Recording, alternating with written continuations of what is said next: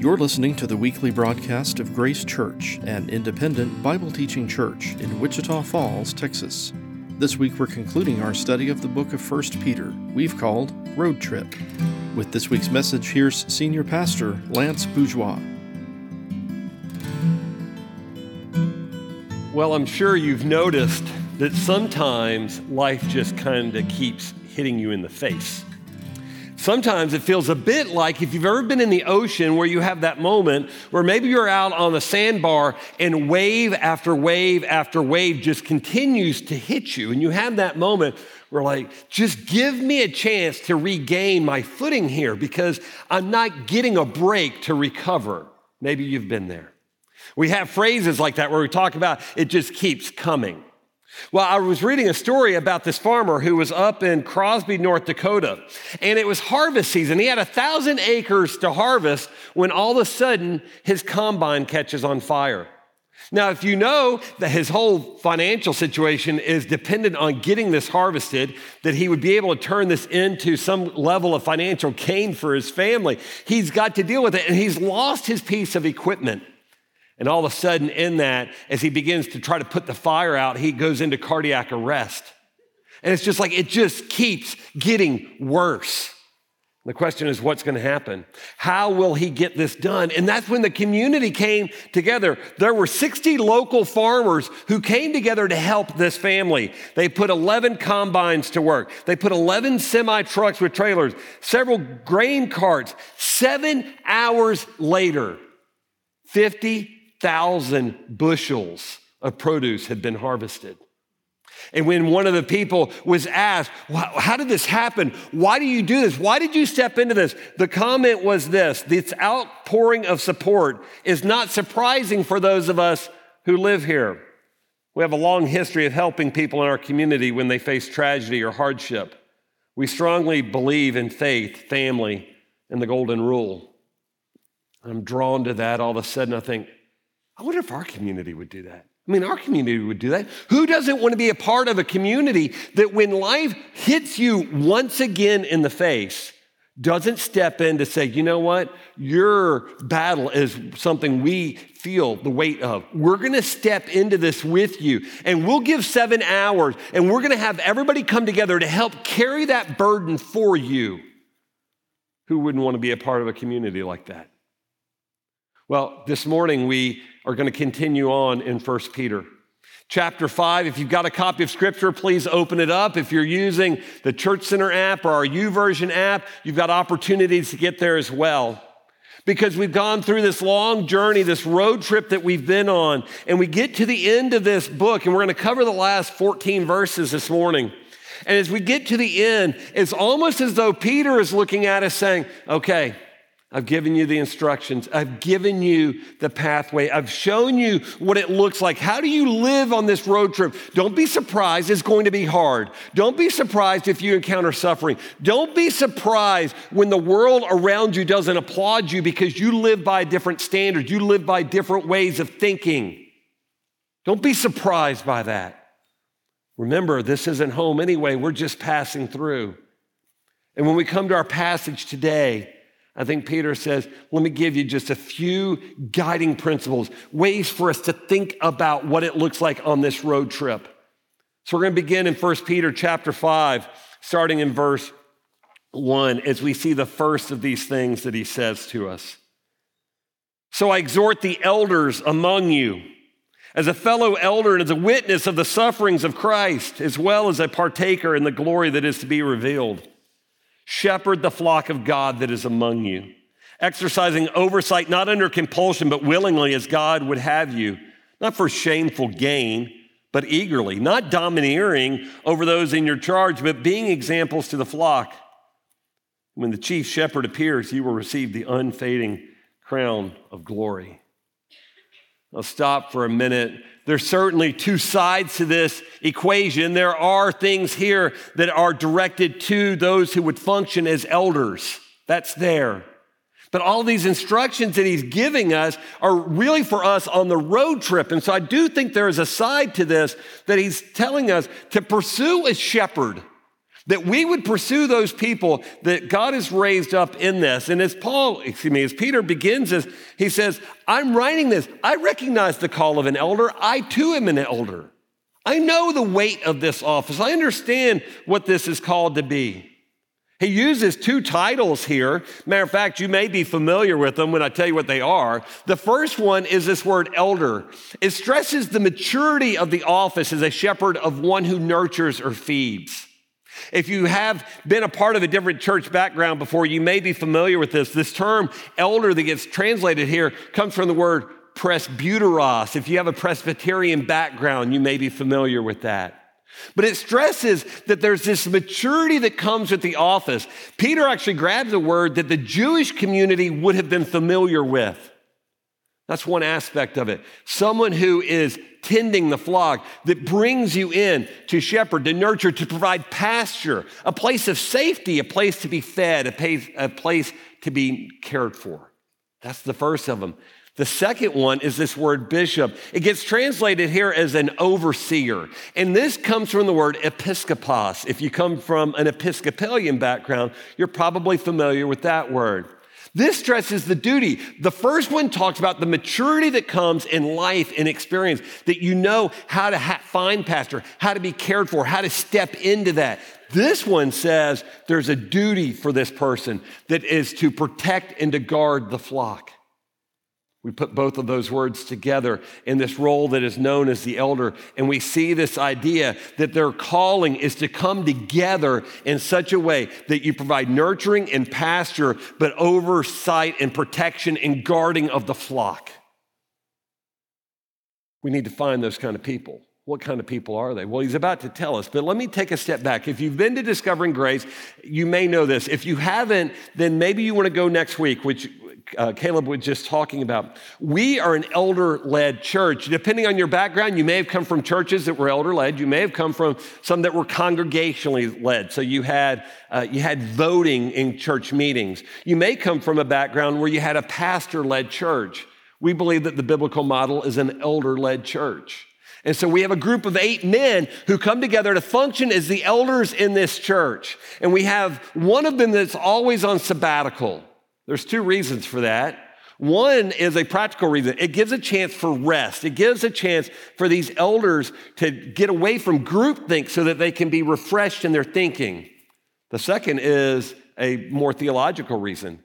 It is a reminder that Jesus Christ is the chief shepherd of our church, and they function as under shepherds. And it's an opportunity to be reminded that God is the one leading this church. He's using these 8 men to do it, but that's part of what they're doing. And so the question for you and me is, but what if they are not the caliber of men that we would want? That could create a level of fear. And he tells us the kind of men that we need to be looking for. Did you catch it? Because he gives us 3 of them, and he states it first negatively, and then he turns around and gives us the positive statement, such as this: not under compulsion, but willingly.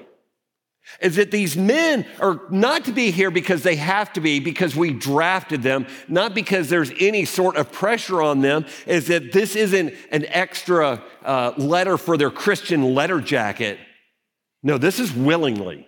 This is, they step forward. They sense the call of God on their life, and they say, you know what? This is what the Lord has called me to do. And so I'm stepping into that role willingly. That's the first of them. The second one was this: it's not for shameful gain, but eagerly. Not for shameful gain. There's no financial reward for this role. Matter of fact, some of our elders have been on for more than 30 years. And there have been seasons in the life of our church where those meetings were every Monday night. There's been times where it's more than just once a week. There have been times where it's twice a month. But these men that lead the church, that step forward into this, there's no financial gain for them. And you and I can look at them, and the world might look at them and say, why in the world? I mean, certainly you get some level of power out of this, right? Our elders would say, no, it's a labor of love. It's a calling on our lives. It's what the Lord's called us to do. And so we step forward into this eagerly, not under compulsion. We don't have to.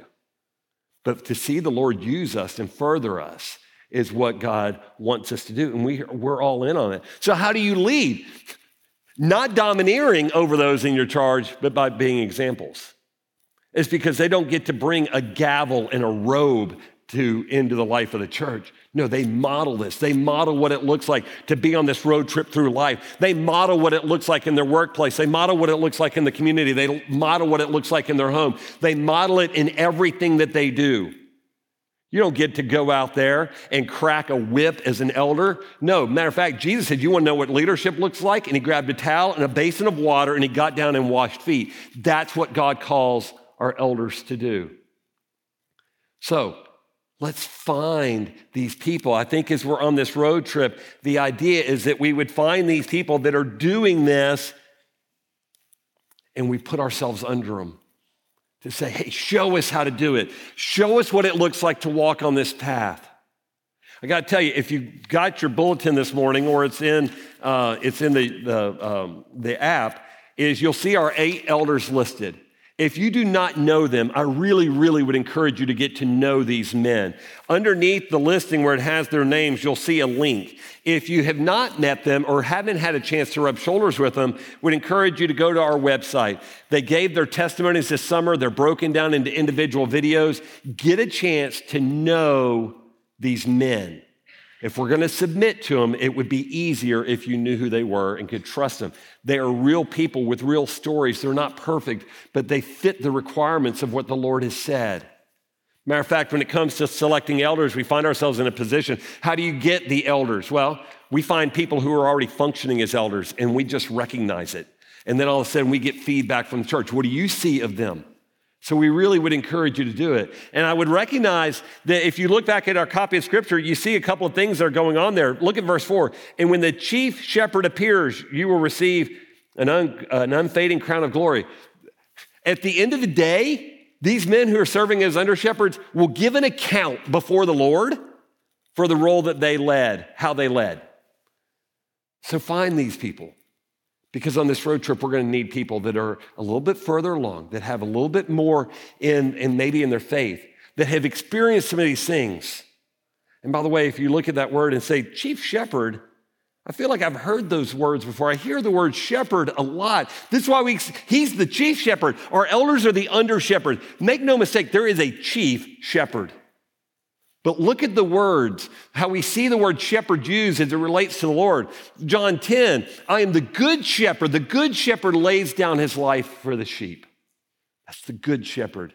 You know what the great shepherd does? The great shepherd, now may the God of peace who brought again from the dead our Lord Jesus, the great shepherd of the sheep, by the blood of the eternal covenant, equip you with everything good that you may do his will, working in us that which is pleasing to his sight through Jesus Christ, to whom be glory forever and ever. Amen. There's a good shepherd who lays down his life. There is a great shepherd who's equipping and at work in us. And there's the chief shepherd that Peter just mentioned who will give you this unfading crown of glory. Put them together and let's understand who our Lord is. He is the one who laid down his life for you. He is the one who equips and develops you. And ultimately, on that day that lies ahead in our future, he's the one who will crown us with an unfading crown of glory. Now, when we talk about shepherds, he is the chief shepherd. We have under shepherds.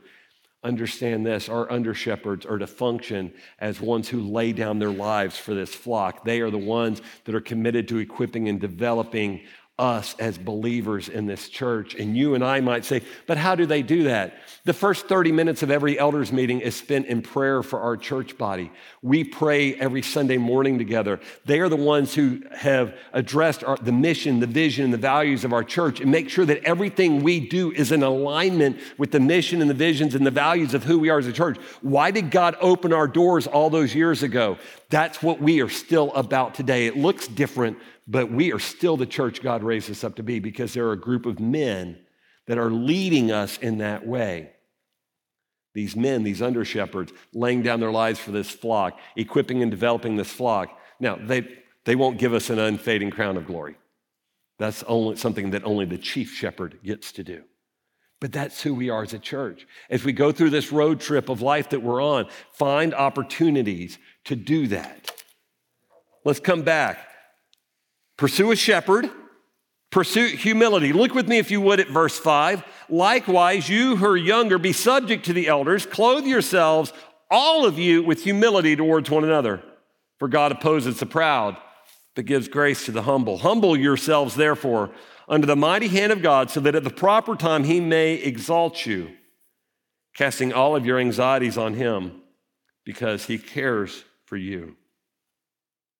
Pursue humility. Pursue an attitude of humility. First of all, place yourself under some shepherds. Place yourself under some shepherds. Nobody's going to make you do it. Choose that path. Choose that path for some people to come alongside you, to nurture you, to provide protection and guardianship, to provide feeding and pasture, to help you. We all need that. We need a community that comes around us when the combine catches on fire, and then you turn around and have cardiac arrest. We need a community. And then he turns around and says, we need to be humble with other people. That can be so hard, can't it? And he talks about it like it's a shirt. When he comes in and he says, I want you to put on and clothe yourself with humility. Like you and I have the chance every morning to walk into our closet and like, okay, there's the arrogant shirt, there is the know-it-all shirt, there's the I don't need you shirt, there is the I need you and I choose to value you and honor you. And you and I, on a good day, know what shirt we're going to put on, right? But we walk in there and like, I don't know. I mean, I want to feel smart today. I want to feel powerful today. I want to, you know what, somebody hurt my feelings. I'm just going to be myself today. And he says, clothe yourselves with humility. That's so hard, isn't it? Because all of a sudden what we understand is, you know what? I'm not in control of my life. You're not in control of your life. I'm not in control when the combine's going to catch on fire. I'm not in control when I'm going to have cardiac arrest. I'm not powerful. So let's just be honest about that. And all of a sudden, when we come to that conclusion, guess what? There's really only one shirt to put on, and it's the humility shirt. The one that says, you know what? I need you because this life is too hard. I can't make it through this life on my own. I better connect with some other people. I need to value other people. You know what? You hurt me. You're on a journey just like I am. Guess what? Hurt people. And so let's just walk through this life together, clothed in humility for whatever we're going to face. I love this quote. This is from a guy named Thomas Kelly. He writes this, but humility rests upon holy blindedness, like the blindness of him who looks steadily into the sun, for wherever he turns his eyes on earth, there he sees only the sun. Think with me for a minute. If you've ever looked at the sun too long and you start seeing spots, it doesn't matter. You turn your head away from it and you're still seeing spots, right? We've been there. And he says humility is like this holy blindedness, because he finishes it by this. The humility of the God-blinded soul endures only so long as we look steadily at the sun. He capitalized it to show us that he's talking about Jesus Christ, while still carrying the analogy of looking at the sun. You see, the more we stare into the sun, the more we're going to carry that image as we take our eyes and look at those around us. And all of a sudden, we're still seeing the spots that are Jesus. And it creates a humility because we're seeing every person's need for the Lord. We're seeing every person's status as an image bearer of God. We need to put on this holy blindedness in how we go about our lives and looking at these things. You know, Jesus washes the feet. He models humility for us. This is the one that could do anything. Paul tells us, in whom and through whom all things that were created in him and through him. He's the one who sustains everything. And if he can grab a towel and a basin of water, that's the calling for us as well, to live out this humility. Because as we go, catch the last part of this section, is we need to cast all of our anxieties upon him. Cast all of our anxieties upon him. Why? Because he's for you. He's for you. Do you hear that? The sovereign God, creator of the universe, is for you. He's in your corner. And he's not saying, you know what, don't bother me with that. Okay, so you had to do that. All right, big deal. My son went to the cross. You have a heart. He doesn't do that. His calling is bring all of your anxieties, all of them, even the small ones, all of them. Bring all of it. Why? Because he cares for you. If it's on your mind, it's on his heart. That's part of who he is. So the question for you and I is, what anxieties are you carrying today? What are the anxieties that you're looking for somebody to carry them? What is your combine fire? What is your cardiac arrest that is plaguing you and wearing you down? That it's time for you to say, I don't have anything. Let me cast this upon the Lord. That's the invitation for you and me. Some of you will know the name Jonathan Edwards. I really love part of who Jonathan Edwards and what he did, because part of what he did was he was part of the Great Awakening, which was this revival in the 18th century. And God was doing great things in our country at that time. And he wrote about this religious affections. And the idea being this: what is it that draws your heart to God? What are those things that draw you into more of a relationship? Fanning the flame of that. Now, I want you to think with me about a fire. You've seen a bellow before, probably. And if you have a smoldering coal that you want to get enlivened and bring back that raging fire, what you do is you put some air on it. And so you grab this bellow. And that's kind of the phraseology that Jonathan Edwards is doing. What is it that fans the flame of your affections for Christ? We don't use those terms very much. So let me change the terms. When your heart is overwhelmed with anxiety and you find yourself worn down and plagued by the pressures of this world, if the coal or the raging fire that was your faith begins to just be a smoldering coal, what is it that you put on that coal to enrage the fire? Some of you would say it's music. Some of you would say reading. Some of you would say a walk. Some of you would say the beach. Some of you would say the mountains. Some of you would say a time of prayer. Maybe some of you would say a car ride. Here's the question. It doesn't have to be the same as anybody else's. But if you can't understand or haven't thought through what is it that does this to your spiritual life, then I really, really would encourage you to think about it. Because if you're not weighed down by anxieties today, thank the Lord that you're not. But it's not going to be very long until you are. And when that coal begins to become just a smoldering coal, to get us through this road trip, we need that to be a bigger fire. And so we need to think through what those things are. I think that's part of what Peter wants to say as he tells us, casting all of your anxieties upon him because he cares for you. Life has a way of putting out the fire, doesn't it? We need to find whatever we can do to put air on it so that it can come back. So now, all of a sudden, that fire gets bigger, the anxieties go down. What is it that does that for you and for me? We're going to pursue a shepherd. We're going to pursue humility. And we got to be vigilant. You know why? Look with me at verse 8 and 9. Be sober-minded. Be watchful. Your adversary, the devil, prowls around like a roaring lion, seeking someone to devour. Resist him, firm in your faith, knowing that the same kind of suffering are being experienced by your brotherhood throughout the world. That's a sobering thought, isn't it? And he uses that word, be sober. Don't go through this life in some Pollyanna way that doesn't realize that there is an enemy out there that wants to take you out. That's the reality of this life. We have one. That's the reality of this road trip. And so as he says, you know what? Be sober-minded. Have your wits about you. Someone wants to take you out at every moment. Be watchful. Be watchful. Recognize it. See him.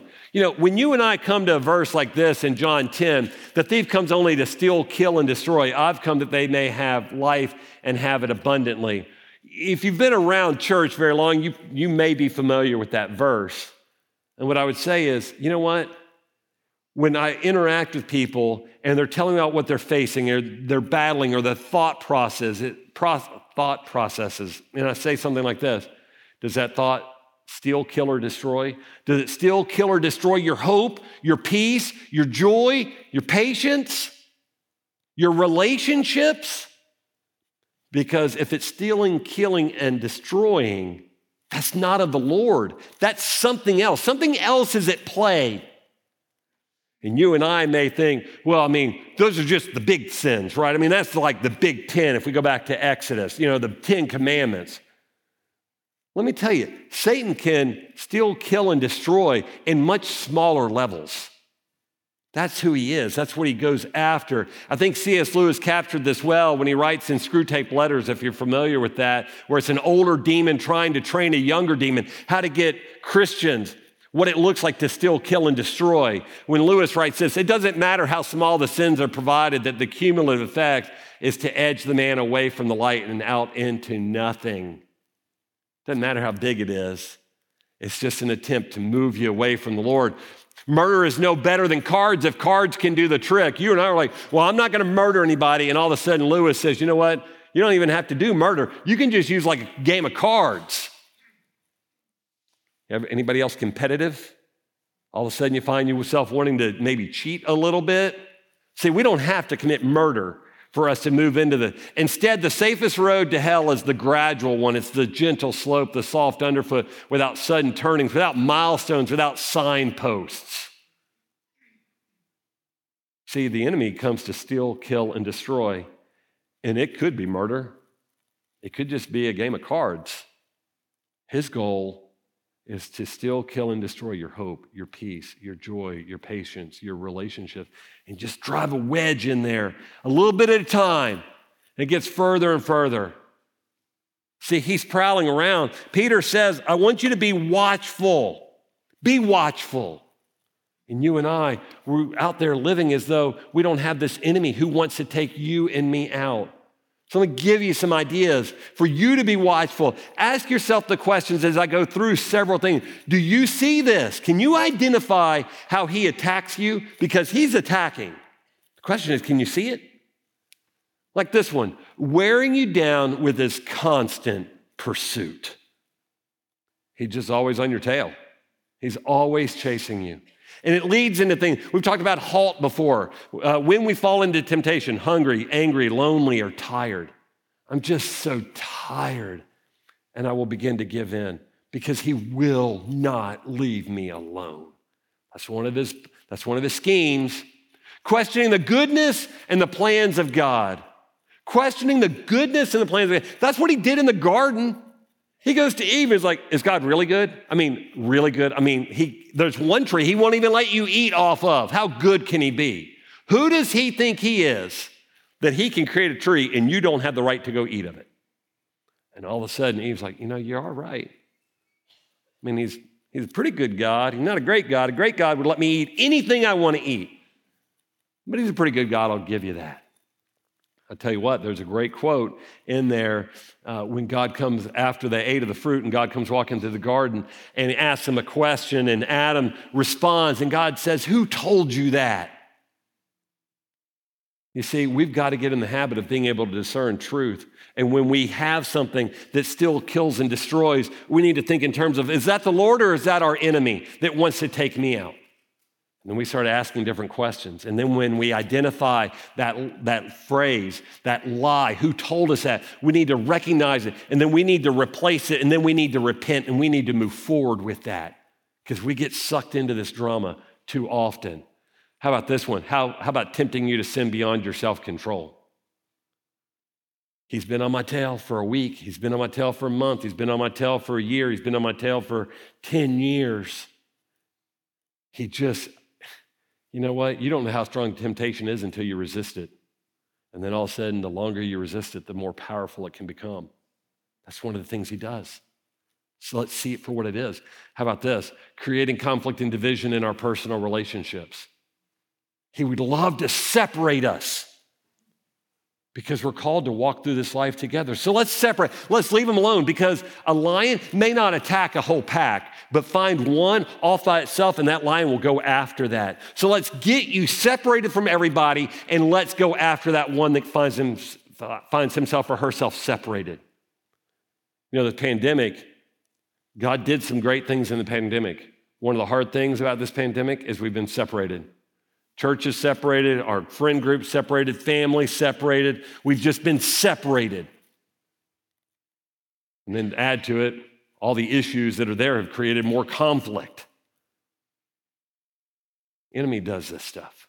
It's part of what he does. We've got to fight against that. How about this? This one scares me. 2 Timothy 4:10, loving the world more than following Christ.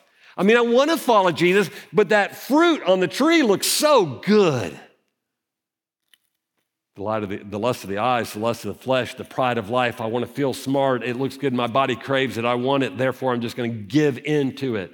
And I fall in love with the shiny things of this world that cannot answer life's biggest questions, but they sure are shiny now. One of the enemy's schemes.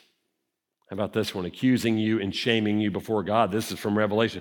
The accuser of the brethren that would look at you and say, oh, you're no different. You've never changed. Sure, you changed some behaviors. You maybe changed your vocabulary. But you know what? You're no different. You continue to fail. You continue to struggle. You're never going to be a different person. You're a continual disappointment to God.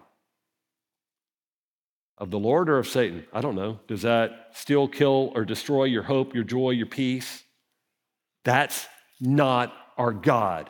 That's not who he is, and that's not what he does. That's the enemy that wants to take you and I out and raise the bar so that you and I say, I just can't do it anymore. And then we walk away. I don't know. There are more schemes out there, and schemes are personalized, but what I would ask you is this: what scheme is he using against you? He's got one. And either you can identify it, and then you can begin to battle it, or you can live unaware of it, and it can continue to wreak havoc in your life. See, when he tells us, be sober, be watchful at what's going on, we need to pay attention. I tell you, he's attacking all of us. I would say this, though. Find ways to connect. We've got adult Bible fellowships. We've got community groups. Caleb talked about them earlier. We've got men's studies. We've got women's studies. If you've been separated from the pack, we've got a pack. We would love you to connect with us so that you don't have to walk through this by yourself. Find ways to connect. We would love to help you do that. I do want to call attention to something here, though, that is, I think, really significant. When we read about this in verse 8, be watchful, your adversary prowls around like a roaring lion, seeking someone to devour. I want to call attention to two things. Number one is I think we believers, fall into the traps of taking some of God's attributes and applying them to Satan, our enemy. Let me tell you, Satan is not omniscient. He is not all-knowing. He is not omnipotent. He is not all-powerful. And he is not omnipresent. He is not everywhere simultaneously all over the globe. John said it this way: little children, you are from God, and and have overcome them. For he who is in you is greater than he who is in the world. We don't need to be afraid of our enemy. We need to trust in our God. And our God is greater than this enemy that we're facing. Know this: he's not everywhere all at once. Only God is. Let's not take the attributes that make God God and reduce him down to the level that we take his attributes and apply them to his enemy. Our enemy is no rival for our God. He's not. But while we walk through this earth, we see the impact of our enemy. We see it everywhere we turn, and it's part of the reality that we live within. Turn over with me, if you would. Keep a finger here. Turn over to Ephesians chapter 6, if you would. You know, we get to the end of Peter's book, and he ends it kind of the same way, along the same lines that Paul ends Ephesians. Because you and I walk through this world as though, we're just happy-go-lucky, right? We're just glad to be here. As if there isn't a war going on. And you're like, I don't see a war. And Paul would say, I know you don't see it, so let me tell you about it. And that's what he does in Ephesians chapter 6, verse 10. Finally, after everything I've said to you, finally be strong in the Lord and in the strength of his might, not your might, but God's might, because greater is he who is in you than he who is in this world. Put on the whole armor of God, all of it. Don't leave out any pieces, that you may be able to stand against the schemes of the devil. Put it all on every day. For we do not wrestle against flesh and blood, but against the rulers, against the authorities, against the cosmic powers over this present darkness, against the spiritual forces of evil in the heavenly places. And we're like, well, I can't see the battle. And Paul's like, I know you don't get it. Just trust me. It's out there. So put on all the armor of God and trust in the one who's able to fight in those spiritual realms. That's our God. That's what he does. Therefore, take up the whole armor of God. Once again, the whole armor of God. Don't leave out any pieces of it, that you may be able to withstand in the evil day, and having done all, to stand firm. Stand therefore, having fastened the belt of truth. Truth holds everything together. Having put on the breastplate of righteousness, protecting our heart. And as shoes for your feet, having put on the readiness given by the gospel of peace. We can move about peacefully because of who God is and the gospel, the good news of what Jesus has done for you. Your eternal destiny is secure. So let's move in that level of peace. In all circumstances, take up the shield of faith, which will extinguish all the flaming darts of the evil one. We need that shield. He's throwing them all the time. Pick up that shield. Take the helmet of salvation. Protect your mind. Protect your head. And the sword of the Spirit, which is the word of God. You realize that sword is the only offensive weapon we have? Everything else is defensive. And the question for you and I is our sword adequate for the battle that we're facing? Do we know this enough so that when those darts start coming, that we can respond with truth? Is your sword sufficient for the battle that we're facing? Which is the word of God, praying at all times in the Spirit, with all prayer and supplication to that end. Keep alert with all perseverance, making supplication for all the saints. See, we're back to relationships. Part of putting on the armor of God is we get busy with the idea that we're not just praying for ourselves to stand firm. I'm praying for my brothers and sisters in Christ. Hey, are you standing firm? Are you standing firm? Hey, do you have your belt of truth on? Is your helmet of salvation on? Where's your breastplate of righteousness? You've got that? Come on. Let's walk into this road trip with the feet that come from peace, the shoes of the gospel. Let's have peace as we walk out into this world. Don't leave out any piece of the armor. What piece would you leave out? I don't want the peace. I don't want the truth. I don't want my mind protected. I don't want my heart protected. I don't want to be able to put out the darts, or I don't want to respond. See, all of it matters. Put on the whole armor. Paul says it twice just in this passage. Let's go back to where Peter picks this line up when he says, you know what? This is what it looks like when all of a sudden we're reading, resisting, firm in your faith. That sounds like Paul too, knowing that the same kind of suffering are being experienced by your brotherhood throughout the world. We're all in this battle. We're all moving through this. And you know what? The quest is that the harvest happens, right? Even though that farmer had cardiac arrest, he lost his combine, the rest of the community said, you know what? We're all going to get here together. Let's 60 of us come together with our semis, our tractors, our grain trailers. Let's all just do the work. But Peter and Paul are saying, you know what? We need to pray for one another. We need to be connected to one another. This life is hard. Why the author of Hebrews says, don't forsake the gathering together. This life is hard. And you know what? While we're on this road trip passing through this world and the world doesn't see things the way we do, let's walk with people who actually do see the world the way we do so we might encourage each other. All of a sudden, we begin to see how he's at work. Better be vigilant. There's an enemy out there. Do you see him? Do you see him? How are we going to encourage each other? Pursue grace. Look at verse 10. And after you have suffered a little while, you're not going to say, a little while. This has been a week, a month, a year, a decade, 5 decades. This has been a struggle my entire life. And you and I can look up and say, you know what? Against the percentage of my life, it's not a little while. It's more than half of my life, whatever you would say. And God is looking at eternity. And so in a timeline of eternity that goes back infinitely and forward infinitely, we have a God who says, I know, but what I'm doing right now in this period of time in your life is I'm molding you and I'm shaping you and I'm conforming you to the image of my Son because I'm doing a great work in you, and you may not always be able to see it, but I'm doing a great work in you and I'm preparing you to live with me in eternity. And so, 50, 60, 70, 80 years, whatever it is, in the scheme of eternity is just a little bit of time, but I'm doing something great here. I'm preparing you for an eternity with me. And after you've suffered a little while, and it's going to be painful at times, the God of all grace who has called you to his eternal glory in Christ, it's him. God will himself restore, confirm, strengthen, and establish you. To him be the dominion forever and ever. Amen. He's going to restore you. That word talks about like a fishing net that has a hole in it, and it was not able to be used to fish anymore because there's a hole in it. That word restore means that you mend it so that it can be used for its original purposes.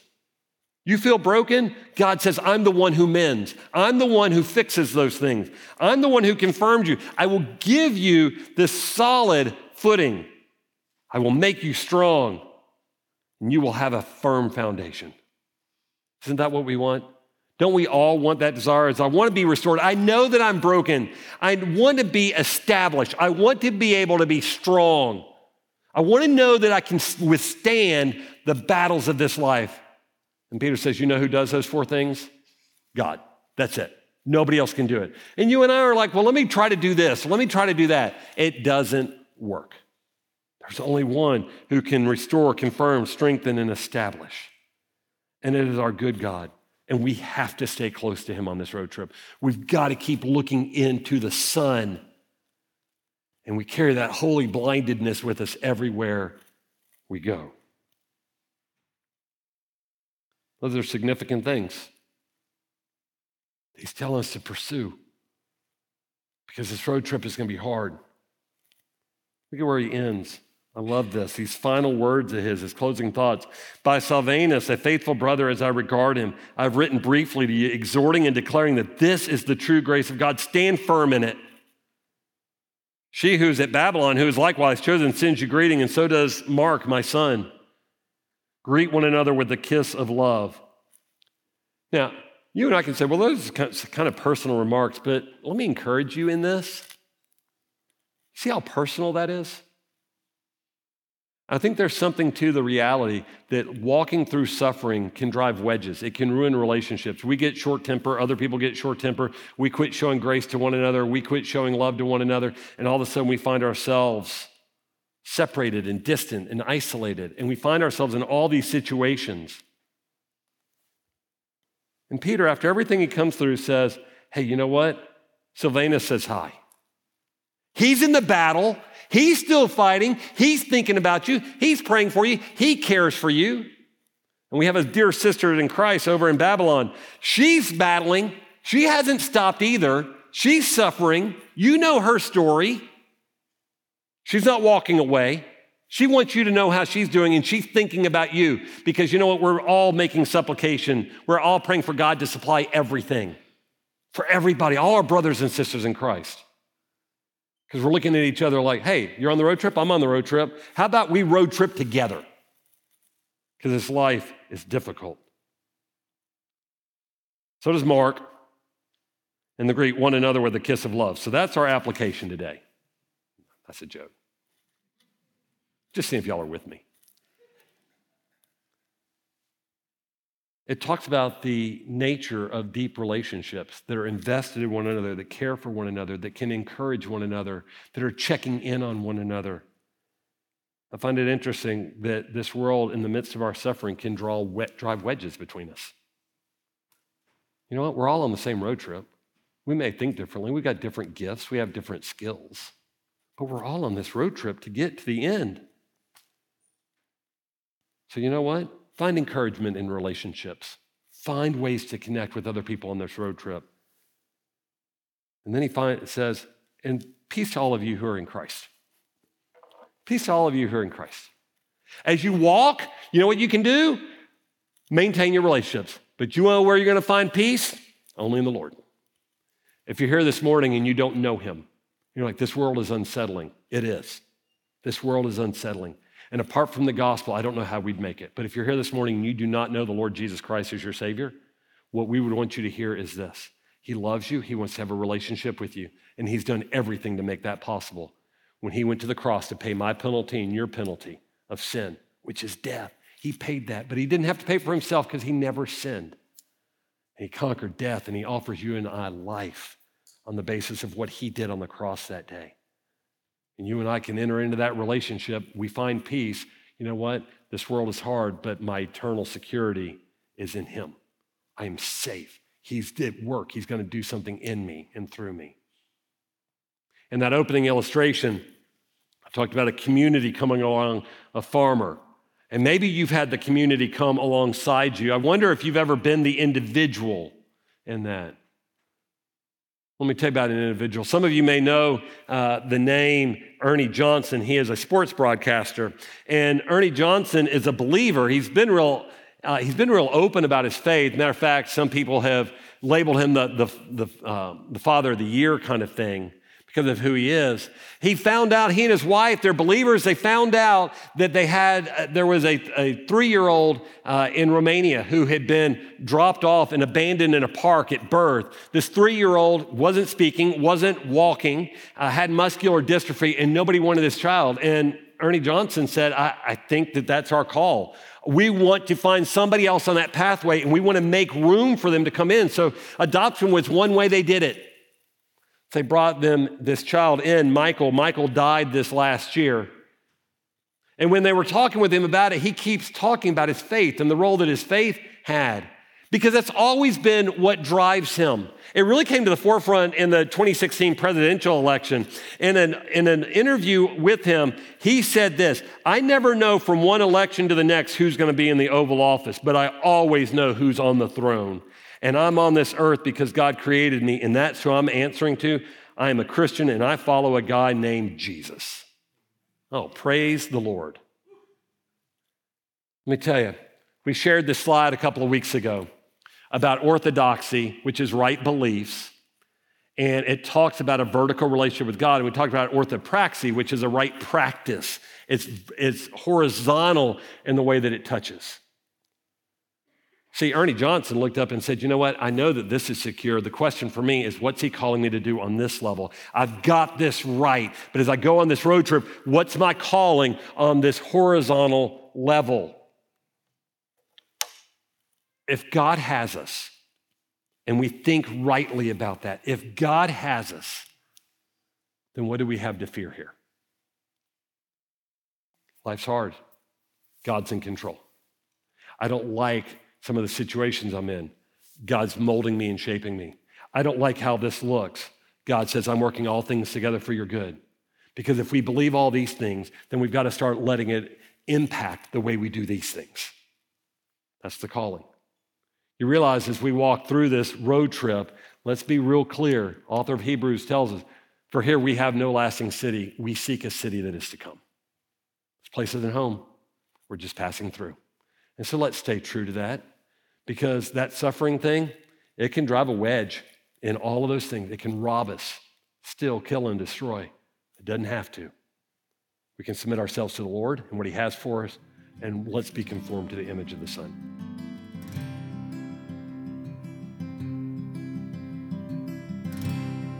You've been listening to the weekly broadcast of Grace Church, an independent Bible teaching church in Wichita Falls, Texas. You can join us for worship Sunday mornings at our campus on Stone Lake Drive in Wichita Falls. Stream services live online at gracechurch.com, or subscribe to our podcast published on Apple, Google, and Spotify. From all of us at Grace Church, thanks for listening. We'll see you next time.